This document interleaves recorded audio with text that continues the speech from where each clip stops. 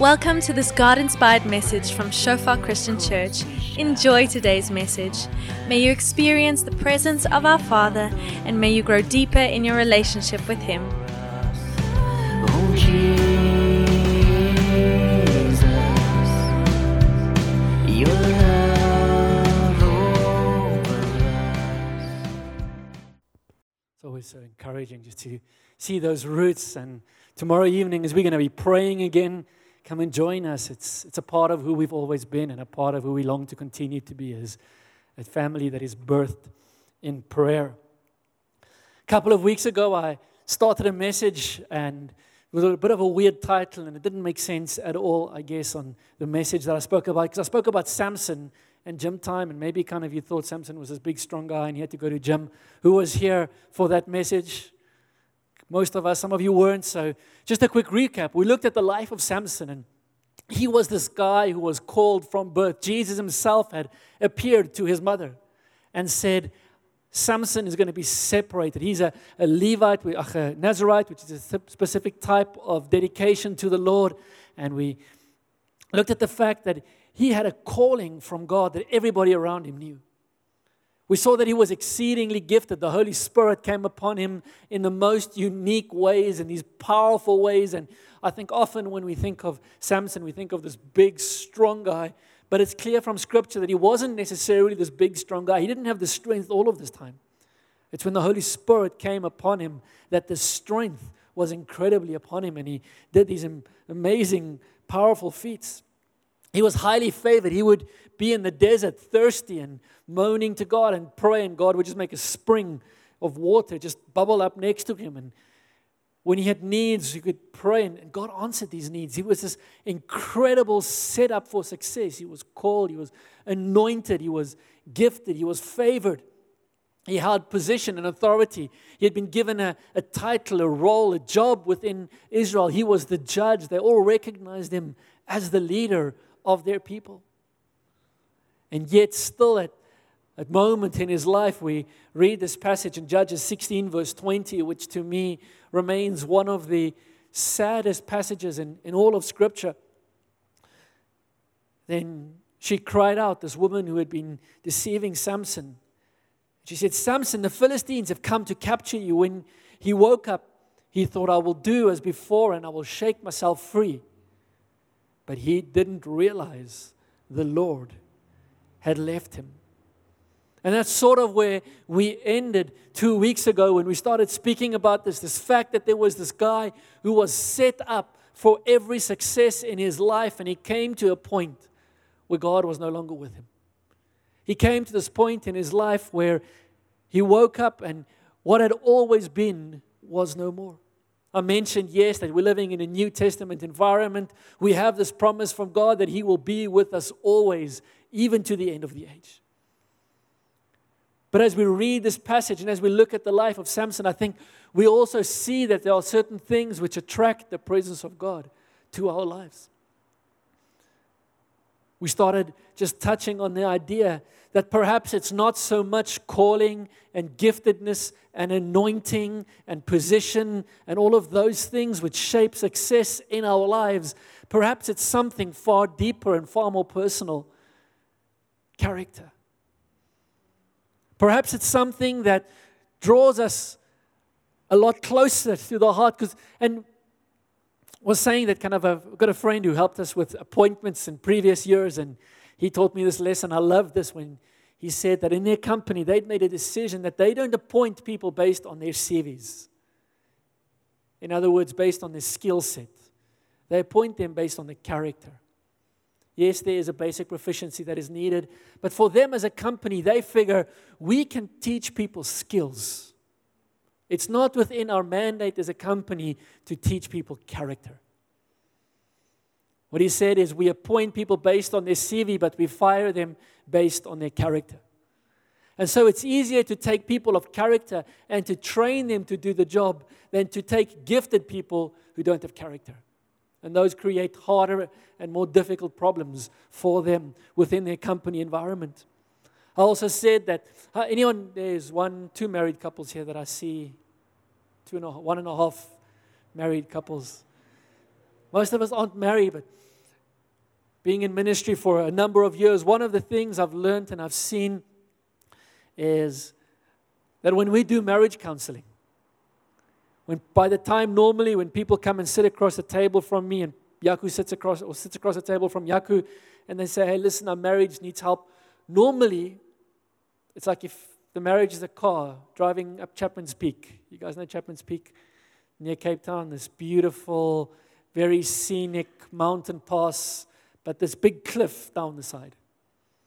Normally, by the time they arrive at our desk, it's because the car is lying way at the bottom and they need a helicopter or something to hopefully try and pull this car out and maybe try and save something. So, on one of our podcasts, we've got a whole podcast on relationships, which reminds me I must probably put some more episodes on there again for you guys. If you haven't yet, go and listen to them. And one of the things we encourage you to do is rather get help earlier than later.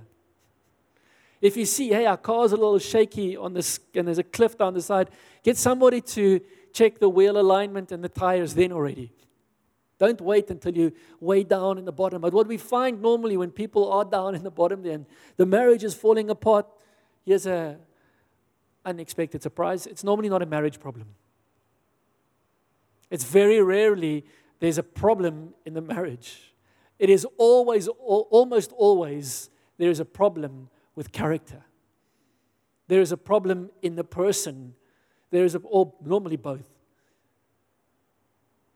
So I was praying in preparation. I told the guys beforehand as I was praying for today's message, one of the questions that just popped up in my heart while I was praying is, what kind of disciples are we making? For us as people being discipled, but also the people into whose lives we're investing. What is it that we are making them hungry for? Are we making people hungry for the presence of God and for gifting and anointing and knowledge and power and signs and wonders? And please don't misunderstand me. Make them hungry for that. Scripture says we should desire spiritual gifts. We must press into that. But are we making them most hungry for that? Or are we making them most hungry for character?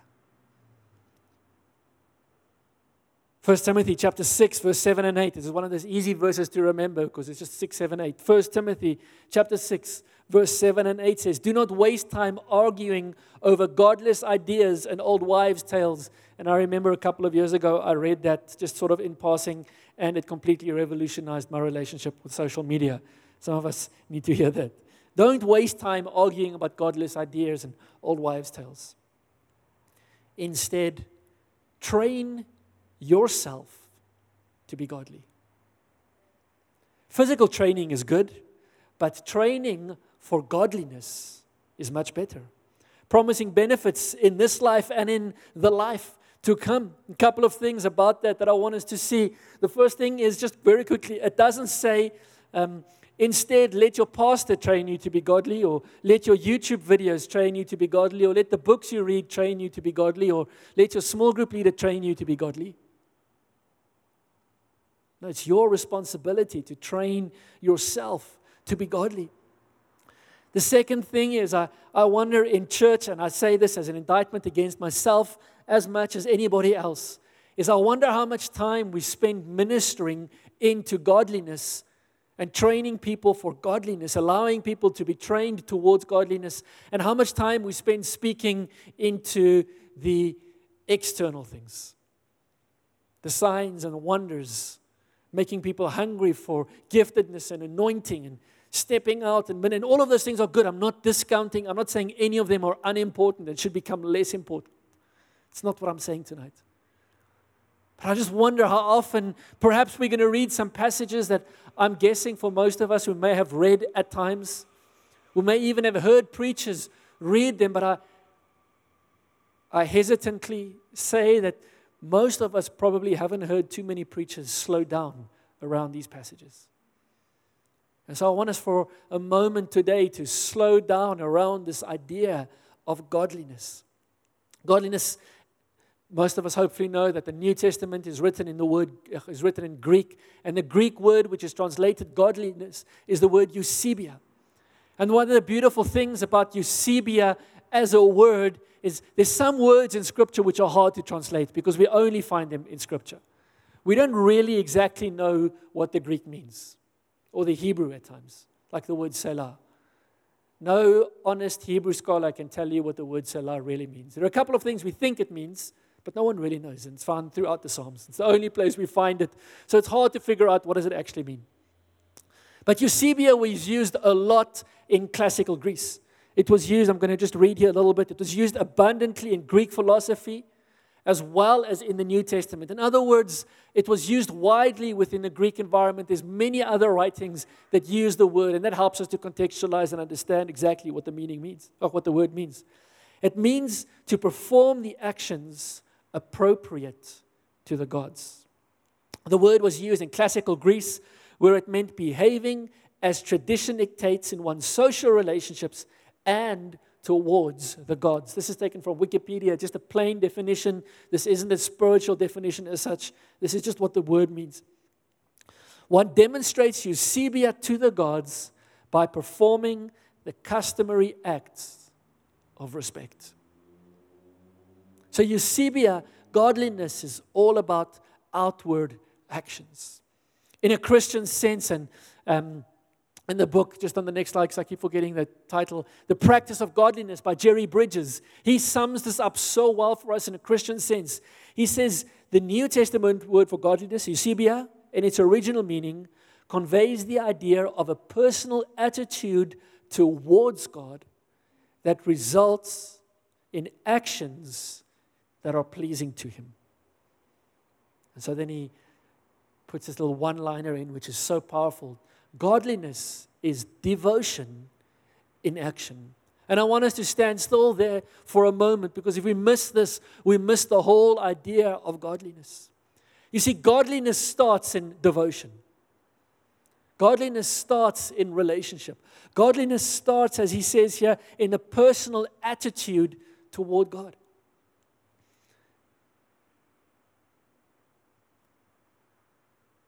Some of you are going to discover when you find someone and you fall in love, maybe you've had that moment, maybe you're married already, but if you're not married yet, this person, you fall in love. And you know, one of the things that begins to happen when you fall in love with someone, and when you learn to love someone, really deeply love them, is you want to find out what makes them tick, what they enjoy, what do they love. And then guess what? What do? You try as far as possible to do it. That's just a normal act of love, isn't it? So it's my wife's birthday tomorrow as an example. So send her a WhatsApp or message, phone her, she'll appreciate it. So my kids and I, this last week or two, we had our primary conversation whenever mom's not around is, what do you think mom would enjoy for her birthday? What would she love? And so yesterday we had a gap because one of the kids had a party with their friend. So Janetta took the one child to the birthday party, and as they went out the door, the other two of us said, now's our gap. And we got in the car and we drove to Brooklyn and we went and bought a present. And we performed actions which we believe will be pleasing to her, not out of dead religion, not because it's the right thing to do, not because, it's my wife's birthday, I better buy her something again, otherwise I'm in trouble. No, it's her birthday. I get to do something which will be pleasing to her. And the gift is just one of those things. And so godliness carries that same idea. It started in devotion. It starts in love. So one of the first things, perhaps the first thing for us to grow in godliness, we have to grow in love. We have to have moments like this evening where we just spend time in His presence, where we just learn to love Him. And so this is the idea that it's not just, so it starts in devotion. One of the biggest lies, sadly, in modern church is that we must just love Jesus. And that's not a lie, but the way it is framed is a lie, because that's the same as me saying I must just love my wife. Just as long as I love her in my heart, that's all that matters. She will disagree with you. I mustn't just love her with my heart. I must love her with my actions. My actions must demonstrate. I can't say I love her and then go and do a whole bunch of things which I know she hates. That just doesn't work. I can't then come back and say, oh no, but I really love you, and then tomorrow I go and do the stuff that I know upsets her. That's not love. And so for us to truly grow in love to Christ, action has to flow. And that's where this idea of godliness comes from. That I've got this devotion, I've got this surrender. God, I really want to please you, not out of dead religion, not because I just want to do a bunch of acts so I can tick the boxes, because I really, really love you. And I want to be found well-pleasing to you. Philippians chapter 1, verse 9. It says, Paul's writing to this church and he prays this really great prayer for them. I pray that your love will overflow more and more. That's a great prayer to pray for people. I pray that your love will overflow more and more and that you will keep on growing in knowledge and understanding. This is an apostolic prayer. This is a great prayer. But then look what he says. For I want you to understand what really matters. I pray I want you to grow in love. I want you to grow in understanding because I want you to know what really matters. So that you may live pure and blameless lives until the day of Christ's return. So here is what really matters. May you always be filled with the fruit of your salvation, the righteous character produced in your life by Jesus Christ, for this will bring much glory and praise to God. I wonder if before this message, before this verse even, if I passed a little paper around and I said, everyone write down on this paper what really matters in your faith. I wonder what we would have put there. I wonder how many of us would put what really matters is the fruit of my salvation. Righteous character produced in my life by Jesus Christ. You see, I think sometimes we see God, we think God is sitting up in heaven looking down on us and He wants to see a whole bunch of ministry activity. He wants us to see us praying for people and laying hands on people and sharing the gospel and giving food to the poor, doing all of these things. And there's an element of truth to that. What I think He really wants to see is the fruit of salvation, righteous character that's produced by Jesus Christ. And the truth is that righteous character will be and will lead to change in the lives around us. That is our greatest ministry and our greatest testimony. You see, in the same way that marriages don't fail because of marital problems, they fail because of character problems. Ministries don't fail because of ministry problems, they fail because of character problems. I had to write a letter this week around some difficult issues we have to deal with, and as part of my homework, if you can call that, I had to go and see how does the church write letters when leaders fail. And so I went and I Googled a whole bunch of statements and I went and looked at sort of in the last 10 years, all of these church leaders that had failed, that had been disgraced, that had to step down from their international ministries that they'd led for years, for most of their lives, some of them. You know the crazy thing? Every single one of them, not one of them, let me phrase that, had to step down because they weren't anointed enough. Not one of them had to step down because they misinterpreted Scripture. Not one of them had to step down because of an inability to minister and to teach people the gospel. They all had to step down because they had failed in character. And so Scripture says this is what matters. And so there are a couple of ways we can determine what does godliness look like in God's eyes. I think if we were to send out sort of a Google form, post it somewhere on some Facebook group, everyone in Pretoria, answer 5 things. What is pleasing to God? I think we're going to get some interesting answers. And most of those answers are probably going to be, these are the things that are pleasing to me, and therefore they should be pleasing to God.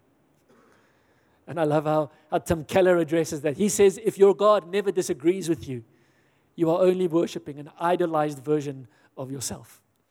If your God never disagrees with you, in other words, if everything I love, God loves, and everything God loves, I love, well, guess who's God? Me.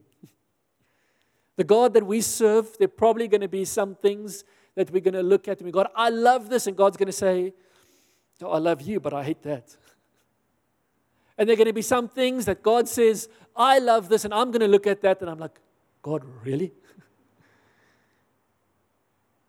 And so there are a couple of ways in which we can determine what is godly, and the way not to do it is to go and think, what do I think is godly?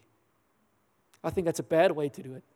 The way to do it is to turn to the Scriptures and to study. We can either look at the life of Jesus, because He came to demonstrate godliness to us. That's one way, and we do that hopefully regularly. I encourage you to do that. The other way is to look at the writings of the early New Testament church leaders, specifically Scripture. I am of the firm belief that a primary role of eldership, according to Scripture, is example. It's not that nowhere in Scripture does it tell us what elders must do. And I've read a whole bunch of books, and they all say this is what elders must do. And I'm like, but Scripture doesn't say that. So I don't know where you get it from. It might be that's what the Holy Spirit's led you to do with your elders in your church, and that's amazing, and run with it. But Scripture just gives us like 2 or 3 headline words, like they must oversee. Now, my definition of oversee and your definition of oversee, it's probably different. What does it look like to oversee a church? It's going to look different in every environment. But what Scripture does say very clearly is who elders must be. It says very dimly what they must do. It says very clearly what they must be. And I believe because primarily, before anything else, elders must be examples. They must demonstrate to people coming into the church, people growing in faith, this is what a Christian life looks like. In other words, they must be godly. And we get 2 lists of what are some of the characteristics that are important for elders. I think we can use them as a template for what godliness could look like and elements of godliness. And so I'm going to read them for us. The first one is in Titus. The second one is in 1 Timothy chapter 3. And they're sort of parallel scriptures. There's a whole bunch of stuff that overlaps between them. The first one is in Titus chapter 1. I left you on the island of Crete. So it's Paul, this father in the faith. He's writing to this younger guy. His name is Titus. And he says to him, I left you on the island of Crete so you could complete our work there and appoint elders in each town as I instructed you. An elder must live a blameless life. He must be faithful to his wife, and his children must be believers who don't have a reputation for being wild or rebellious. A church leader is a manager of God's household, so he must live a blameless life. He must not be arrogant or quick-tempered. He must not be a heavy drinker, violent, or dishonest with money. Rather, he must enjoy having guests in his home, and he must love what is good. He must live wisely and be just. He must live a devout and disciplined life. He must have a strong belief in the trustworthy message he was taught, that he will be able to encourage others with wholesome teaching and show those who oppose it where they are wrong. Can I just throw in here as well? Our goal in our lives, should not be to become a church leader. It's great if you do become a church leader, but we shouldn't live with a goal, my life will be successful once I become a leader in church. One day when you're on your deathbed, I don't think we should be saying, God, did I lead in your church or not? Yes, God, was I obedient to what you called me to? That's a slightly different question. But I think the goal should be is, have I been godlike, not godlike, godly in my action? Do the people around me, are they saying he was such a great leader in the church? Or are they saying he was or she was such a godly example? So I want to encourage us, let's not live because we're trying to find position. Let's live because we're trying to find ways to live in actions that are pleasing to God, to be godly. The goal of our life should be godliness, not leadership.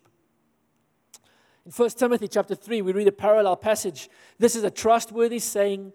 If anyone aspires to be a church leader, he desires an honorable position. So a church leader must be a man whose life is above reproach. He must be faithful to his wife. He must exercise self-control, live wisely, and have a good reputation. He must enjoy having guests in his home, and he must be able to teach. He must not be a heavy drinker or be violent. He must be gentle, not quarrelsome, and not love money. He must manage his own family well, having children who respect and obey him. For if a man cannot manage his own household, how can he take care of God's church? I read this a while ago. I was sharing something similar to this group of pastors that we working with in the Malopo area. And I shared this passage with them. And the one lady was very upset with me. I think Yaku was still there at that time. I don't know if he remembers this moment. She was super upset. She said, am I saying that she can't be in church leadership because her children are rebellious? I said to her, no, I'm not saying that at all. But I believe Scripture is saying that.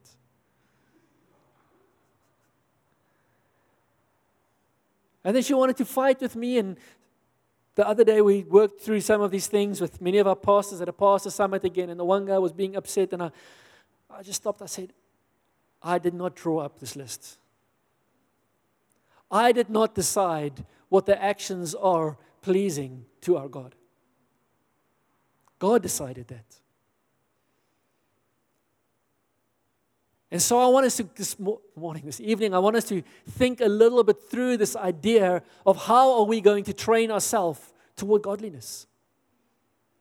What are some things that we can perhaps do that will help us grow in godliness? I would love for us to be a church, whether this time next year we are 5,500 or 50,000. I would love us to be a church where we can say, I have grown in godliness. Yes, I've grown in power, I've grown in grace, I've grown in knowledge of the truth, I've grown in ministry, I've grown in the ability to lead people, I've grown in all of those things. But I've grown in godliness. I reflect God more. I'm more pleasing in my actions now to God than I was previously. And so here are a couple of tips. We're wanting to go to gym. I'm going to use this as an analogy because Scripture says we must train ourselves towards godliness. And so spoke to some people who do physical exercise, do training, got some tips from them. So what are the first things? What are the things we do if we want to train ourselves towards something? If you tomorrow were to wake up and say, I'm going to run next year's Comrades. You're not just going to wake up on the morning of the Comrades and go and run 89 kilometers or whatever it is. You will probably die.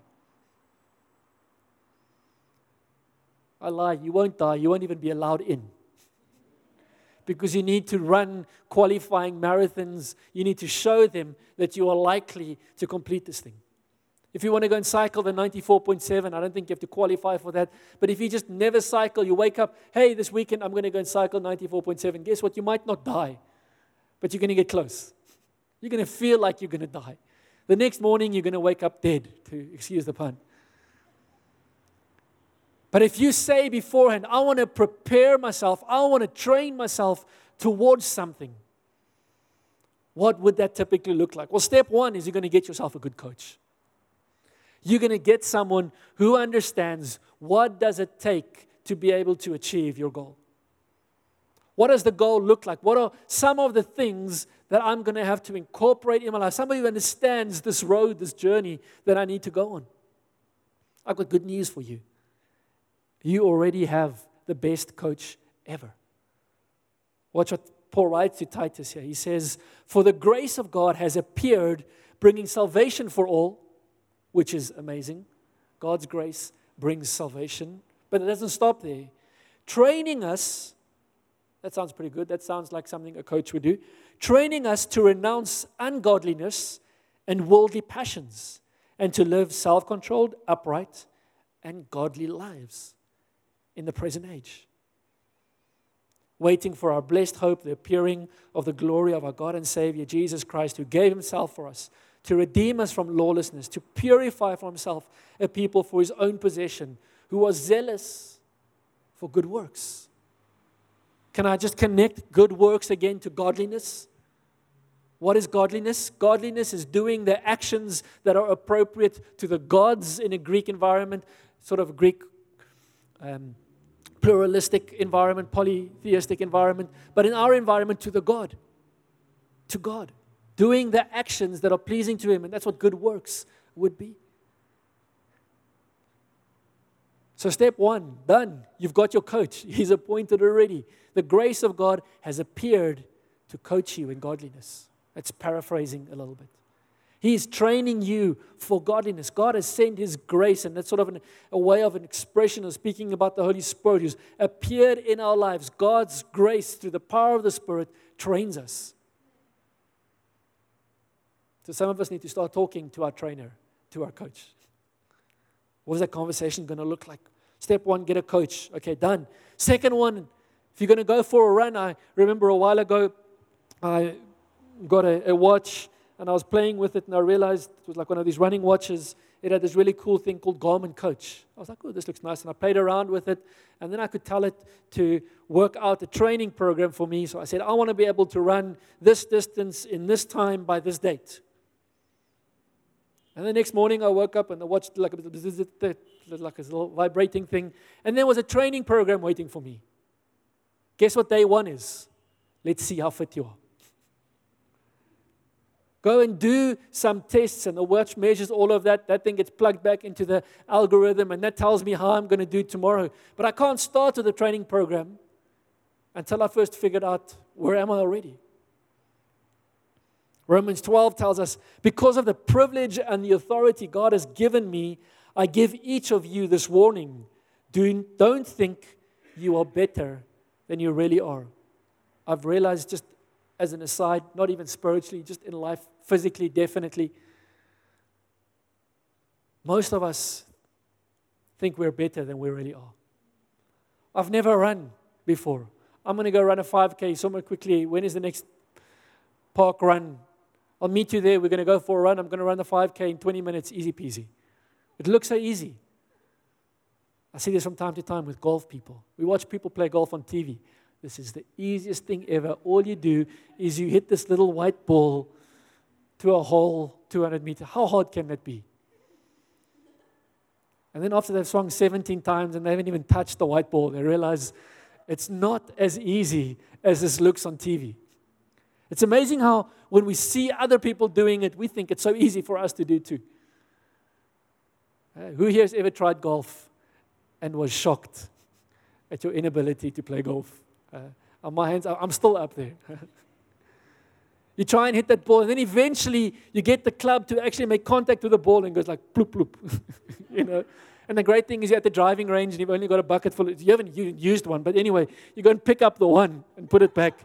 And you can use, I'm laughing because it's true. No, you can use that. You don't even need to buy a bucket. You just need one ball. By the time you've hit the one ball far enough that you can't reach it anymore, your practice is done. And then eventually you're able to start hitting it. And then you make contact with the ball. Hey, that's pretty cool. I can hit the ball. It's actually moving.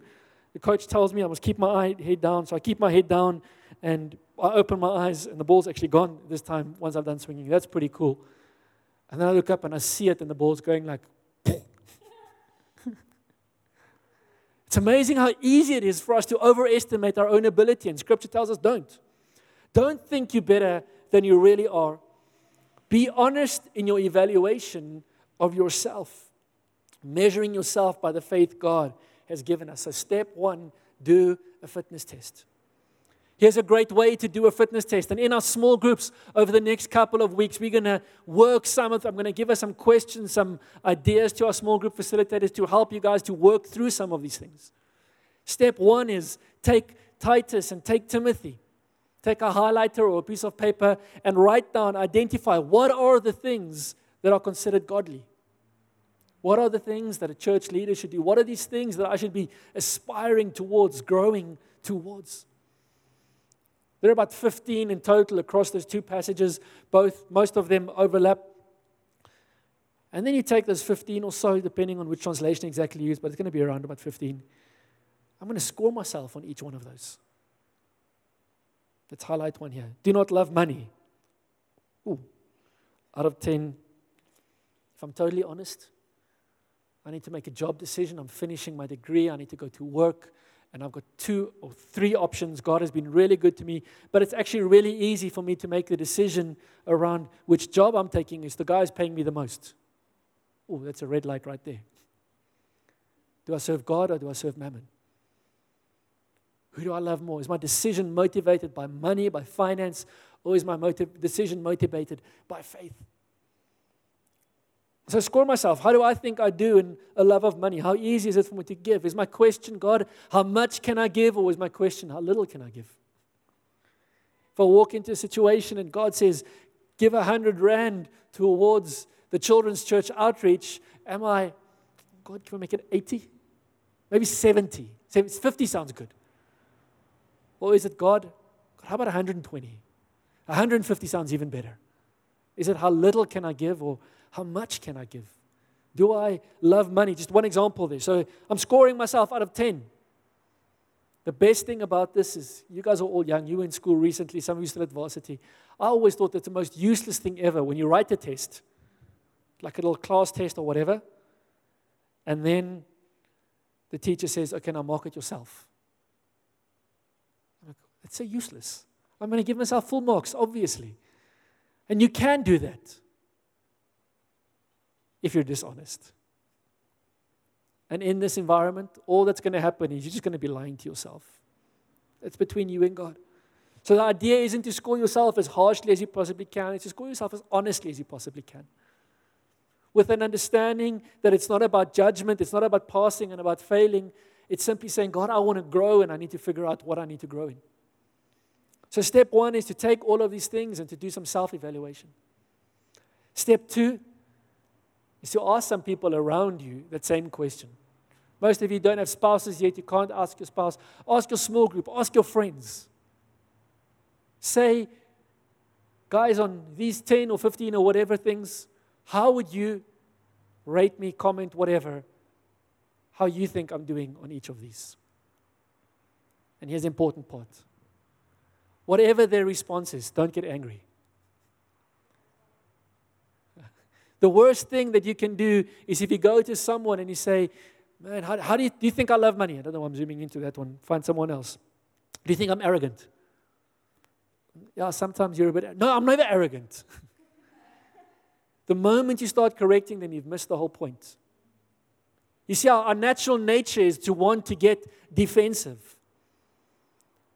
A better way to approach that is when they say, ooh, I think you're a little bit arrogant sometimes.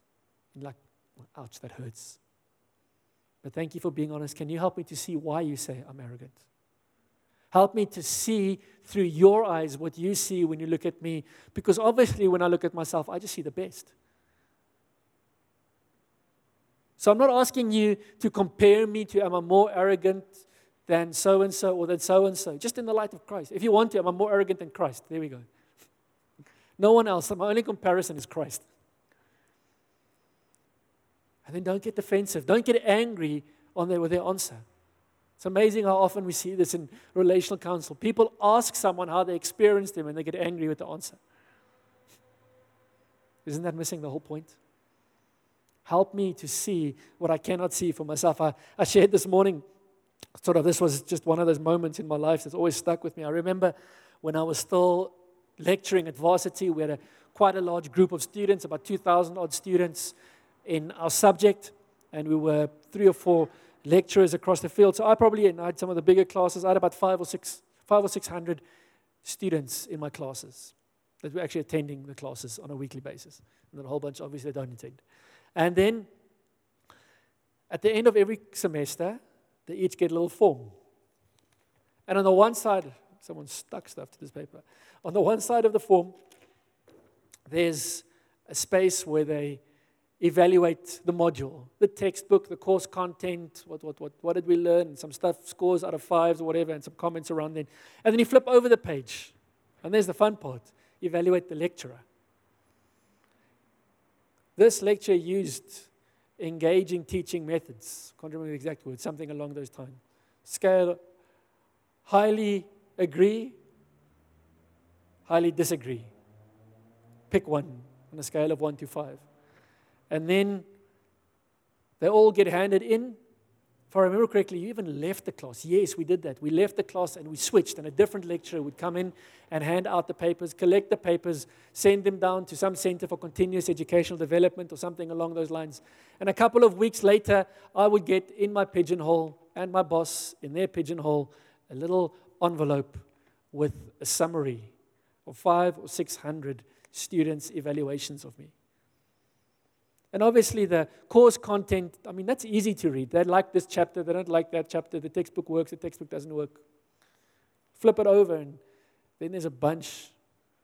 All of the statistics and the scores as they scored me on every one of those facets. And then every comment written by everyone. just as an aside, first-year university students, apart from the fact that most of them cannot spell, can be ruthless. And you get that piece of paper, and my boss gets it too, and I'm like, oh, shucks, I'm going to get fired. But there's something in that if we're willing to say, I don't agree with them, but that's not the point. If there are 3 or 4 students who say the same thing, there's probably some truth in it.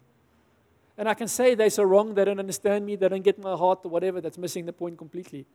Because they don't see my heart, they see my actions. So we need to learn to be willing to ask so that we can grow and so that we can change. So ask friends, ask colleagues, score yourself and get somebody else. So step 1, we've got a coach. Step number 2 is we've done a fitness test. We've done these 15 things and we can say, must not be violent. I don't think I'm violent. No one around me thinks I'm violent. My tongue isn't violent. I'm not perfect, but that's probably not the one that needs to train the most right now. But what else is here? A heavy drinker. I don't think I'm a heavy drinker. I maybe have a couple of beers when I go out. Oh, all my friends think I'm a heavy drinker. Here's a problem. Okay, so how are we going to work at that? That's the next step. 1 Corinthians chapter 9. All athletes are disciplined in their training. They do it to win a prize that will fade away, but we do it for an eternal prize. So I run with purpose in every step. I'm not just shadow boxing. I discipline my body like an athlete, training it to do what it should. Can I just quickly come back to Eusebia, doing the right actions that are pleasing to God? Paul is talking about godliness here. He's saying, I'm training my body. My body must do what it should. My body must do the actions that are pleasing to God. Otherwise, I fear that after preaching to others, I myself might be disqualified. And so once we've developed a training program, once we've done that fitness test, the next thing we need to do is develop a training program. And this is not generic. See, if I go to a golf coach, the training program he's going to give me is going to look different to when you go to a golf coach. If I go to a cycling coach, I'm going to get a different training program to what you're going to get from a cycling because our body shapes are different, our diets are different, the goal perhaps we're working towards is different. The things that need to grow is different. It's not just a generic, everyone just follow this training program. So we need to work out a training program with the Holy Spirit. And in small groups over the next couple of weeks, we're going to take a bit of time and help one another develop what are some of the things we can do to help ourselves grow in these areas. So step 1 is going to be the fitness test. Step 2 is how we're going to grow together. How we're going to help one another to grow. 2 Peter, he encourages the churches and he says, in view of all of this, make every effort to respond to God's promises. Supplement your faith with a generous provision of moral excellence, and moral excellence with knowledge, and knowledge with self-control, and self-control with patient endurance, and patient endurance with godliness, and godliness with brotherly affection, and brotherly affection with love for everyone. The more you grow like this, the more productive and useful you will be in your knowledge of our Lord Jesus Christ. And then kind of this verse, which if I had Tipex, I would like to Tipex it out, but I don't, and I can't Tipex out Scripture. But those who fail to develop in this way are short-sighted or blind, forgetting that they have been cleansed from their old sins. Ouch. That's a hard word. If I'm not growing in these areas, the Bible calls me short-sighted and blind. Short-sighted and blind is definitely not something that I want to be. Mads Daisy at Convergence, she gave this great example. She says she's still looking for the fitness trainer who she can go to and get the fitness program, and they do all the work and she gets all the benefits. That would be a pretty cool fitness program. I'm just going to lie there on the couch and watch my Netflix or whatever, and you're going to exercise and I'm going to get healthy. That would be really cool, except it doesn't work that way. And so in my life, personally, for me, and I've seen in many others, you know where training programs fall flat? Is when they become hard work. It's fun, it's nice figuring out the training program, the study program, whatever it is. It's great drawing up the pretty calendar. This is one, I'm going to study these chapters this day, and then it's got it all figured out. That's the easy part. The hard part is tomorrow when I'm tired and I really don't want to. And it's 6 o'clock in the morning, and let me just roll over a bit and sleep a little bit more. It's 10 at night, I'm tired, I'm gonna stop here. And obviously time and space to manage our time well, but there's sometimes we just need to press through. And all of us academically, we get that. We've seen that in physical training programs as well. We need to train hard. We're not going to be able to run the comrades if we're not willing to wake up at 5 o'clock on a Saturday to go for a long run. As much as I want to run the training, run the comrades, if I'm not willing to put in the work, I'm not going to get the win. We need to learn and be willing to work at it. Something that I found that helps us with working at it is get a good gym buddy. I learned this even when I was still at school, way before you guys were born, as you so beautifully told me earlier. And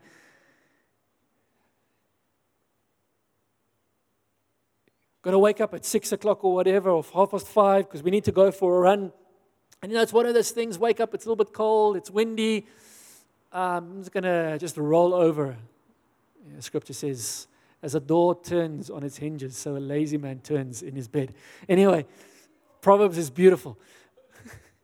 And then sometimes it's easier just to, but you know what changes that? If I wake up at 5:30 and my alarm goes off and I know my friend is going to be waiting for me at the street corner in 10 minutes, then it's a heck of a lot harder just to roll over and skip the training session. It is so different when there is somebody there encouraging me. The same way, if you're in gym and you're doing bench presses or whatever, you don't want the gym buddy who's sitting there, no, you can't do another one. Never. Stop, no, leave it. You're done. You're finished. You are really useless at this. It's not the gym buddy you want. You want the gym buddy who's like holding and you're like, in the gym, come on. One more rep. You can do it. Come, just one more. We're almost there. Come, let's just put on one more little weight. You can do this. I don't know no, you can do this. Come on, you've got this in you. You're able to do this. Those are the gym buddies we want. That's what we want to be to one another in small group amongst other places. Come on, you can do this. At the same time, you want somebody when you're doing this bench press and you've got those of you who are not gymming type of people, bench be lying on your back, and I'm not a gymming type of person anymore. I was many years ago. But you've got this heavy bar with weights on each side, and you're like pushing it above your chest. And normally it's a little bit heavier than is probably healthy. And if you drop that, you're in trouble. And so what you do is you've got a gym buddy, you've got a spotter, and he's almost standing there with his hands under it, and he's encouraging you, come on, you can do one more. But at the same time, if the thing starts falling in your neck, he's going to catch it. He's going to make sure you're okay. So we want gym buddies who can come alongside us. We want gym buddies who can pull you aside, tap you on the shoulder and say, listen, you're just being a little bit aggressive right now. You said that this violence thing type of thing, we're going to work at that just in a loving, calm way. Say, slow down, just step back. Because we're training ourselves toward godliness. We're helping. I'm there because I want the best for you. I don't want this thing, because I know if this weight falls on your neck, it's probably going to kill you. So I'm going to help not do that. We need gym buddies in our lives. We need people that we can work with. 2 Timothy, Yaku spoke last week about fleeing youthful passions, running from them, getting out of the building. We've got a lion that walks in here every Sunday, but that's like a fake lion. Imagine if we were sitting here on a Sunday morning with all the kids, and King Judah's song starts playing, and the kids are looking around, and it's actually a real lion this week coming in. And he's a little bit hungry. I wonder how many of us are just going to sit here and say, oh, that's a pretty lion walking into church. Oh, maybe I should stroke him a little bit. And he opens his mouth and he starts growling and he says, no, down, tiger. Come, kitty. Or maybe we're too comfortable with lions. There's like a black mamba that sails in here. We go, oh, look at the little pretty snakey. Let me shake. Let me scratch his back. Koppie krap, come snakey. No, but we're going to run out these doors. We're going to find a window to get out. We're going to do everything in our power to remove ourselves. That's what fleeing is. Scripture says, flee youthful lusts. And Jaco spoke about that last week, and I don't want to spend too much time around that. But then he carries on to the B part of the verse. He says, but pursue righteousness, faith, love, and peace. If I can summarize that a little bit, just being a little bit naughty for this evening, pursue godliness with those who call on the Lord from a pure heart. Do it together. Do it in groups. Do it with friends. Do it with people who have the same heart and who have your best interest at heart. You can say if you're struggling with, anger issues, go to a small group and say to someone, I want you to try and make me as angry as you can. I'm going to train myself to be gentle. If I slap you, I'll say sorry afterwards. Not quite being serious, but have people who can walk this road with you, who can invest and encourage into your life. And then, this is the other thing why sometimes our training programs fall flat, is we have to pay the members fee. Maybe you've got Discovery or Momentum or something and you've got some discount. But 2 Timothy tells us, yes, everyone who wants to live a godly life in Christ Jesus will suffer persecution. It's one of those passages I don't like. I want to Tipex this out. And so I went and looked at all of the other translations. And I've got really bad news for us. They all say exactly the same thing. And the Message even puts it like this. The Message says, anyone who wants to live all out for Christ is in for a lot of trouble. There's no getting around it. People are going to look at you and say, you're just being weird. You're being difficult. You're saying, hey guys, I'm training myself toward godliness. So when you, as my friends, I love you guys dearly, I care for you. But when you go out on Friday night and do what we always do on Friday night, I'm not going to join you. As a matter of fact, it's a braai. I'm going to join you guys for the braai a little bit. But when the meet's done, if it's like before 2 o'clock in the morning, it's got no braai. When the meet's done, I'm going to leave because you guys are going to open the cooler boxes. And Scripture says I must not be a heavy drinker. And I know in that environment, I don't trust myself. If you want to be a heavy drinker, that's fine. You're not following Jesus. But I can't trust myself in that environment. And they're going to look at you and you will suffer persecution. They're going to call you names and all sorts of stupid things just because you're actually trying to follow Christ. Be aware of that. Don't be intimidated by it. Don't be put off by it. Just say, hey, my membership fees are paid up. Suffering persecution, and God is in this because I want to please Him more than I want to please my friends. I want to do the works that are appropriate and are pleasing to God, not the works that are pleasing to my friends.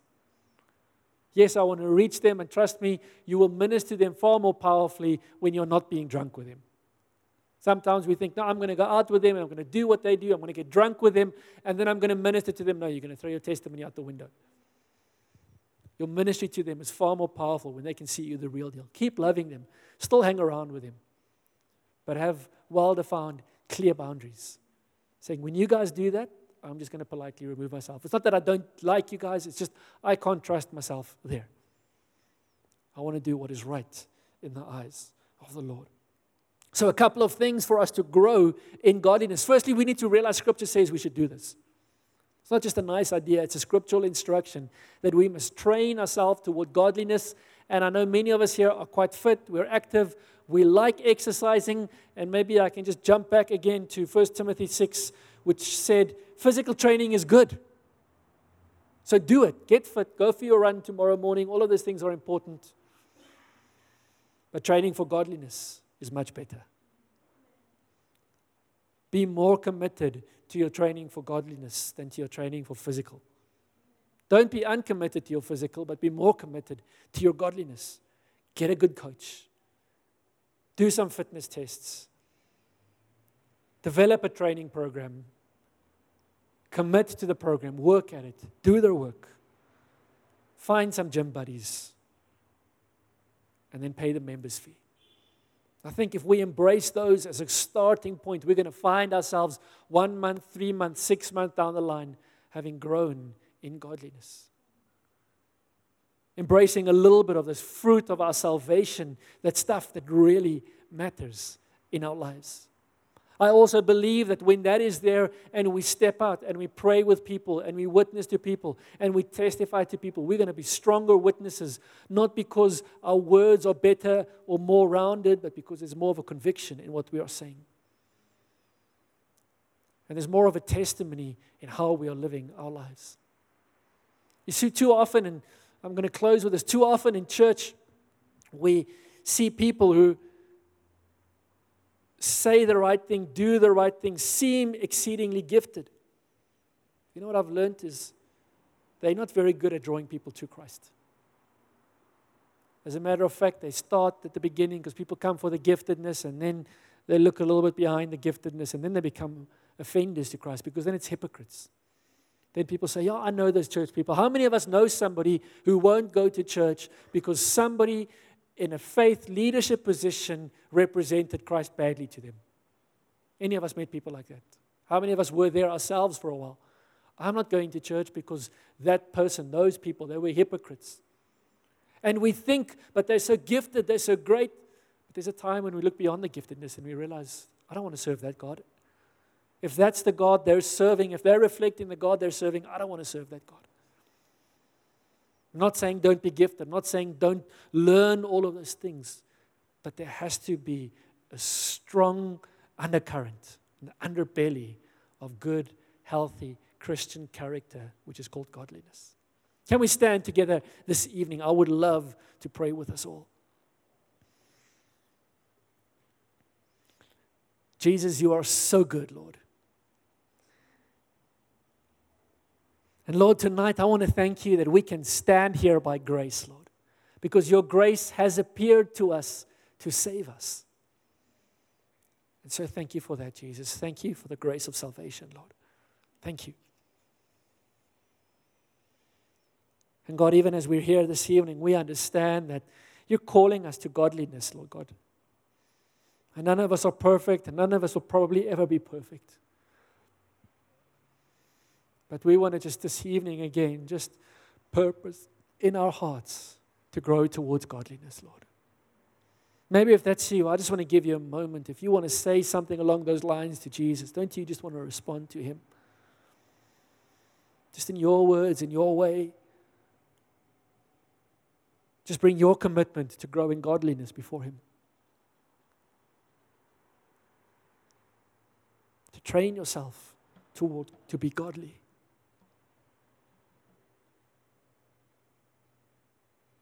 And so, Lord, as we bring our lives to you, Lord, God, as we're honest about so many of the failures in our lives, Lord, I thank you that you're not intimidated by them. You're not put off by them, God. You're not pushed away from them. On the contrary, you're drawn to them because you want to heal them, Lord.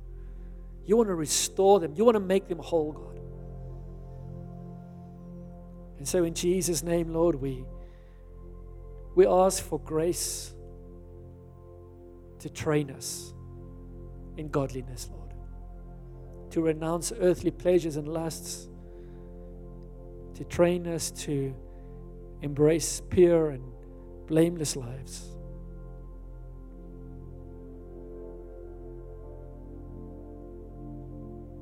Thank you, Holy Spirit, that you come and that you do that, Lord.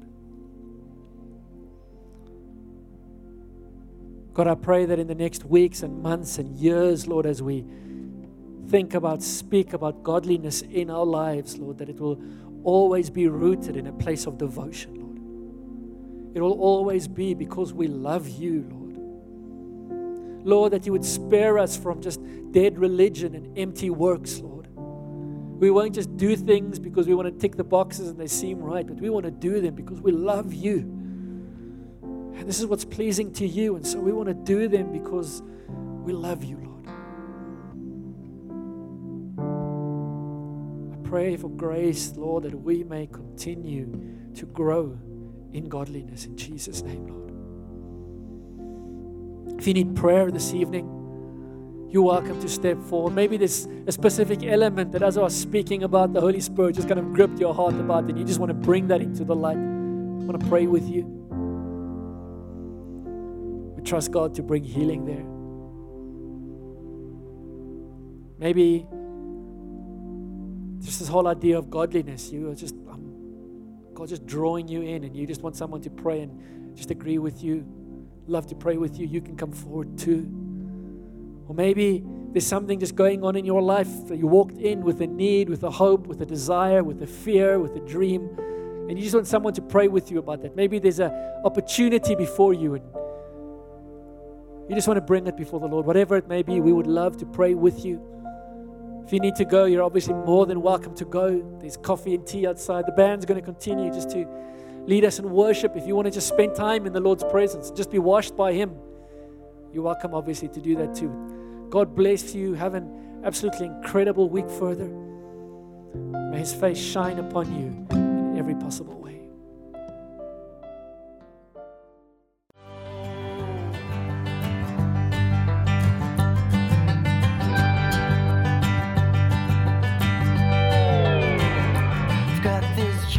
Thanks for listening to this message from Shofar Christian Church. We believe that you enjoyed your time with us, establishing God's kingdom and His glory in your life. For more info, call us on 012-362-1363. Email us pretoria@shofaronline.org. Browse our website www.shofaronline.org or like us on facebook.com/Shofar Pretoria.